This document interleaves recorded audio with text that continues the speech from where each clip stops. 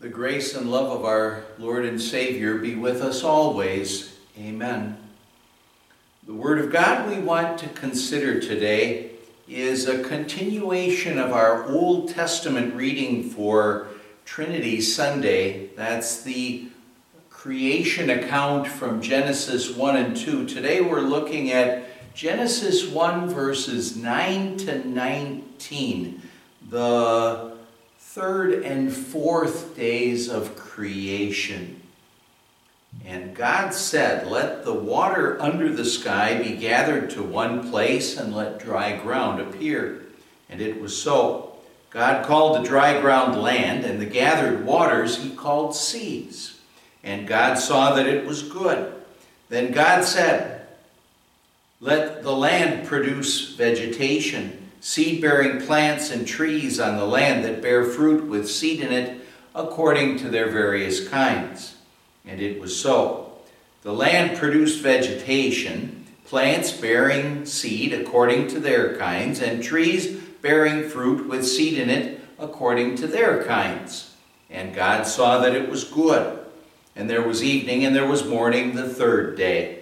And God said, "Let there be lights in the expanse of the sky to separate the day from the night, and let them serve as signs to mark seasons and days and years.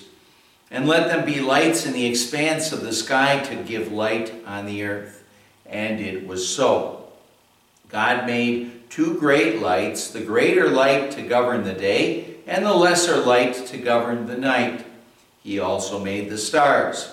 God set them in the expanse of the sky to give light on the earth, to govern the day and the night, and to separate light from darkness.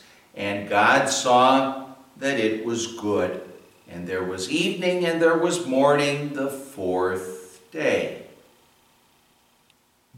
My dear friends in Christ, when I first got to Calvary Lutheran Church here in Eaton Rapids, there was an elderly gentleman in the church. He was a shut-in, and I remember one time visiting him when, for some reason, we were talking about the Lord's return on the last day, and how on the last day what the Lord is going to do is he's going to raise up all the dead.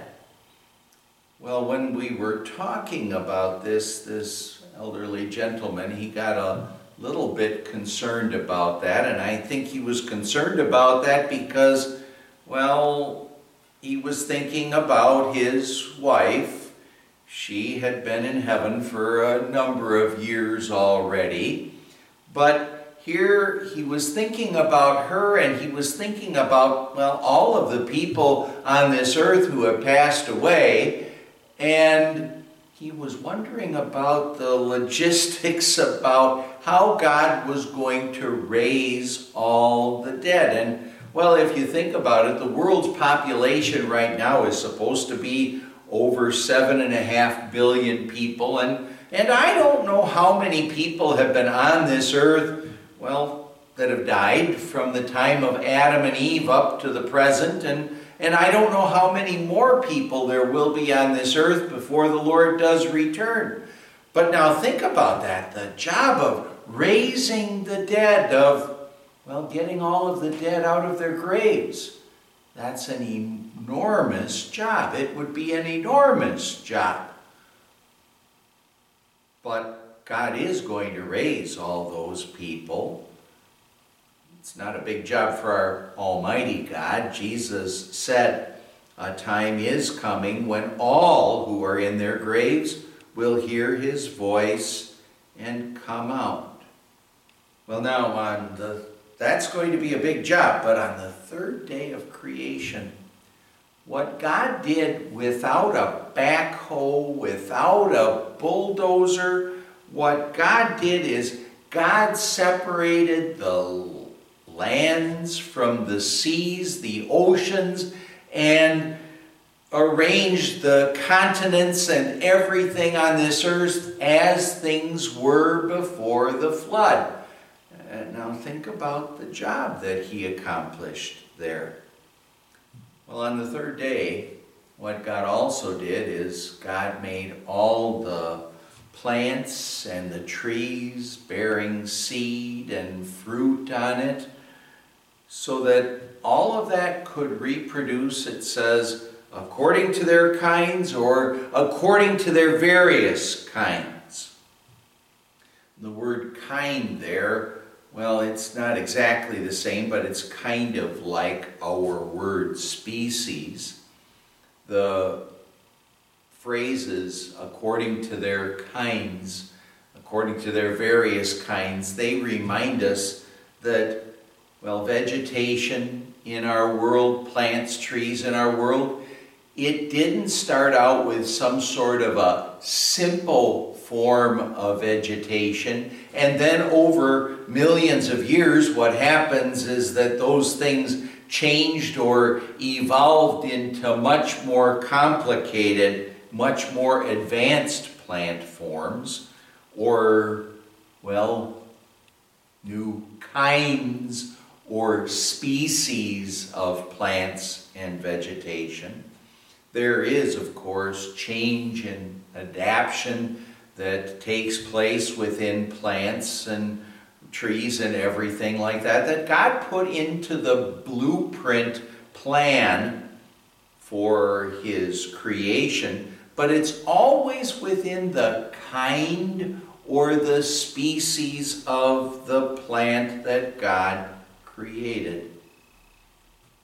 Well, on the first day of creation, what God did is He made all of the raw materials that were necessary to create absolutely everything. So that first day, it was the biggest day of creation. But I usually like to say that when you think about the fourth day of creation, that was the perhaps biggest day of organization for God in His work of creation, because on that fourth day, what God did is God made the sun, the moon, the stars, the planets, the galaxies, the universes, the solar systems, and everything that's out there. And now think about everything that He actually made on that day. And how far out does space go? We have no idea about that. Oh, years ago, when people kind of believed that we lived on a flat earth, they kind of were of the opinion that if you sailed out far enough into the seas, into the oceans, that you'd fall off the edge. Well, if a person took a spaceship and he just went straight out into space, would there be a time when we would get out there someplace and it would all end? Well, God made everything out there. It seems that it probably is an infinite space out there with no end. But you know, we don't have to worry about how God worked that out.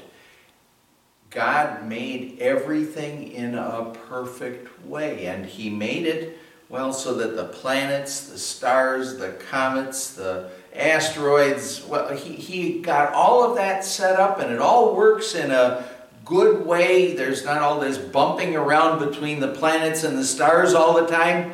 Well, God looked at everything that He made and He says it was running perfectly.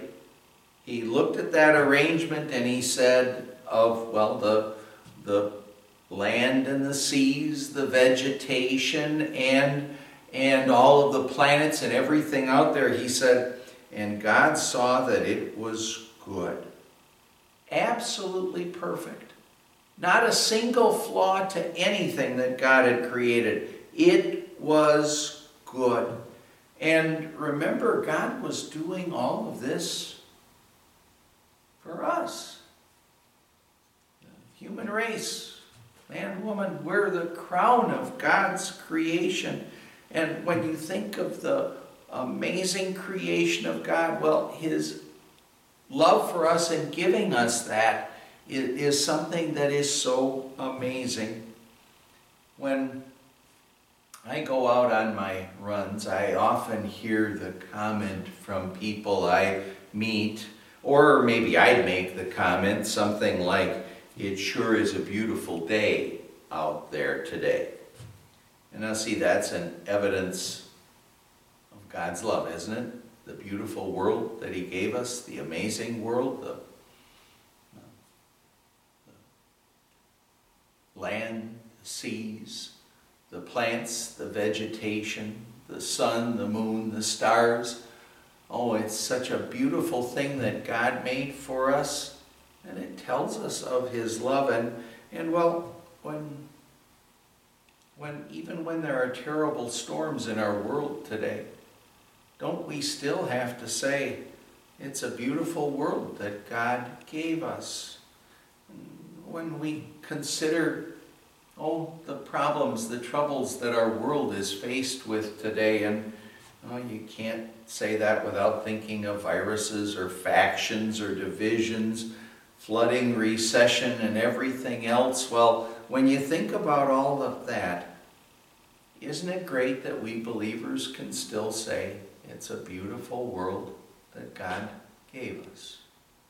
It's a beautiful world that God gave us. And even though we sin against Him, what God gives us, it just proves to us believers that He must really love us.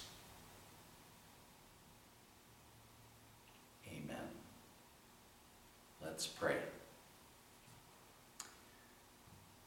Thank you, Lord God, for the beautiful world You've given us. It's an evidence of Your love for us, but we thank You even more, not for that beautiful world, but for the greatest example of Your love, and that's when we were sinners, You gave us Jesus. When we look at our world and say, wow, You must love us, help us always to remember the greatest example of Your love, and that, of course, is Jesus, our Savior from sin and our way,